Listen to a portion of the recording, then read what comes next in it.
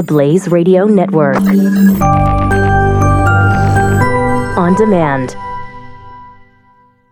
2017 is going to be a volatile economic year. We may see politicians throughout the world attempting to control central bank policies. Several renowned financial analysts have warned that political interference in central bank policies may mean our economic misses of inflation and growth targets. Gold is an international currency that can't be issued or controlled by governments. If you don't have the only hard currency that has outlasted every politician and every failed idea of governments for centuries, you need to speak to Goldline right now and learn how easy it is to add gold to your portfolio or IRA. Now is the time to diversify your financial portfolio by adding gold. Call 1-800-913-GOLD. Buying real gold is easy and fast at Goldline. And you're going to be happy that you finally made the call. 1-800-913-4653. Goldline also offers price protection against short-term market fluctuations on qualifying purchases. So buy with confidence. Read Goldline's important risk information and find out if buying gold is right for you. Call Goldline 1-800-913-4653. This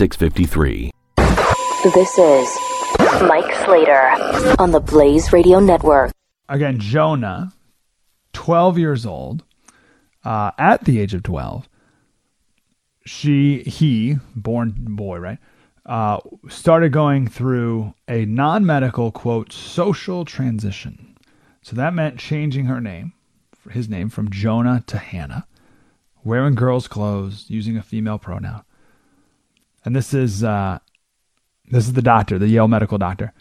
She went from the frustrated boy wearing a yarmulke to the bubbly child wearing a dress and joining the girls' bunk at summer camp.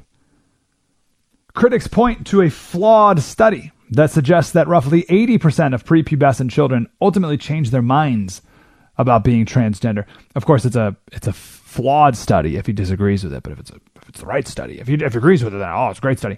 Even if this were true, would it have been worth forcing Hannah to live as a boy, putting her at risk for depression and perhaps suicide?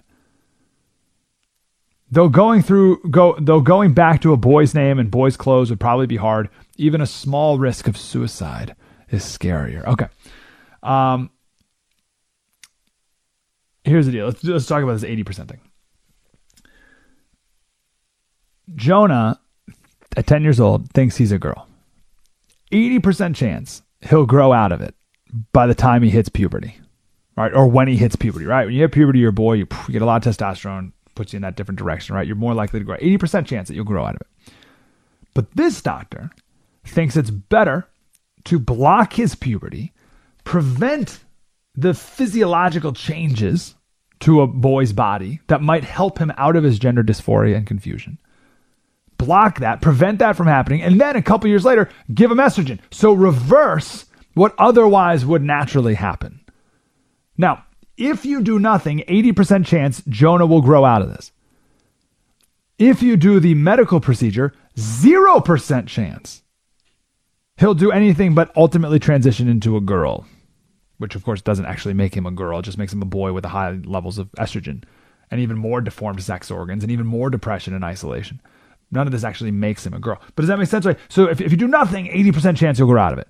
If you do this medical intervention, then a 0% chance you'll grow out of it. 0%, because you are medically intervening. There's no going back at this point. All right, last line. As Hannah goes through this process, I asked her mother what worries she has for the future. Does she fear for Hannah's safety, for her love life? Mom's answer, not as much as you might think. Hannah will probably spend her life in liberal northern cities. As her mother put it, the Amtrak corridor, quote, Hannah has had no problem so far. Do I worry about dating and the rare instances when she travels outside of our bubble?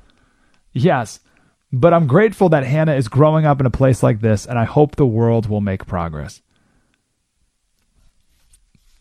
So as long as she stays in New York City, in the bubble, in the progressive bubble, she's fine. Last paragraph. I hope so too. Despite the turbulence in Washington, here in medicine, there is general agreement that we're moving in the right direction. When I first came to Yale in 2012, doctors told me puberty blockers were unethical. Classmates told me that if they had transgender children, they would, quote, raise them gay like normal kids. Try that sentence on for size. Classmates told me that if they had transgender children, they would raise them gay like normal kids. Raise them gay like normal kids. Now, Yale has a gender clinic that provides puberty blockers and hormones. Lectures on the treatment of transgender youth are part of the mandatory medical school curriculum. And I receive a steady flow of emails from students who want to dedicate their careers to helping these children. I will stop there. All right, so here we are. Do you see how things progress like that? Raise them gay like normal children, and now this is the next thing. So there's a couple. Let's talk about three things: the political, the philosophical, and the medical. The political motivation behind this is if you can destroy the concept of gender, which is the most obvious of all the fundamental truth. If you can destroy that truth, then no other truth can stand. Right? The foundational truth of life and existence and human survival is gender, sex, male and female. But if that truth can be relative, like male or female, if that can be relative, then what truth could ever be objective? Right? Think about that. What is more of a foundational truth than male and female? There is none. And I'd argue in many ways, most truths are based off of that one. So if you can tear that down, then nothing can stand. So that's the political motivation behind it. Philosophically, how does this happen? So this is a natural progression of the progressive ideology, where there's no such thing as truth. And it's all about feelings. So it's Jonah, 10-year-old Jonah. How do you feel? I feel like a girl. Well, that settles it. Block your puberty, give them estrogen. Like, whoa. On college campuses, it's I feel. That's I feel, therefore it is true. I feel offended, therefore I am a victim. Right? So it's the same, like, blah, blah, like kind of whatever, but with serious ramifications, and that leads to the medical. I think a lot of doctors like this person, I think they mean well.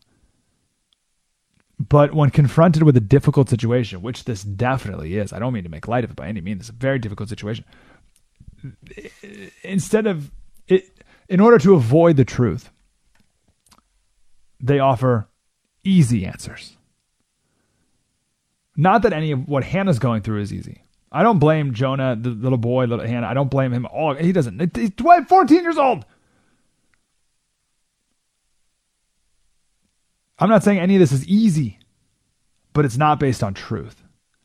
The doctors involved are humans, and humans can be easily confused, and parents in crisis can be easily deceived.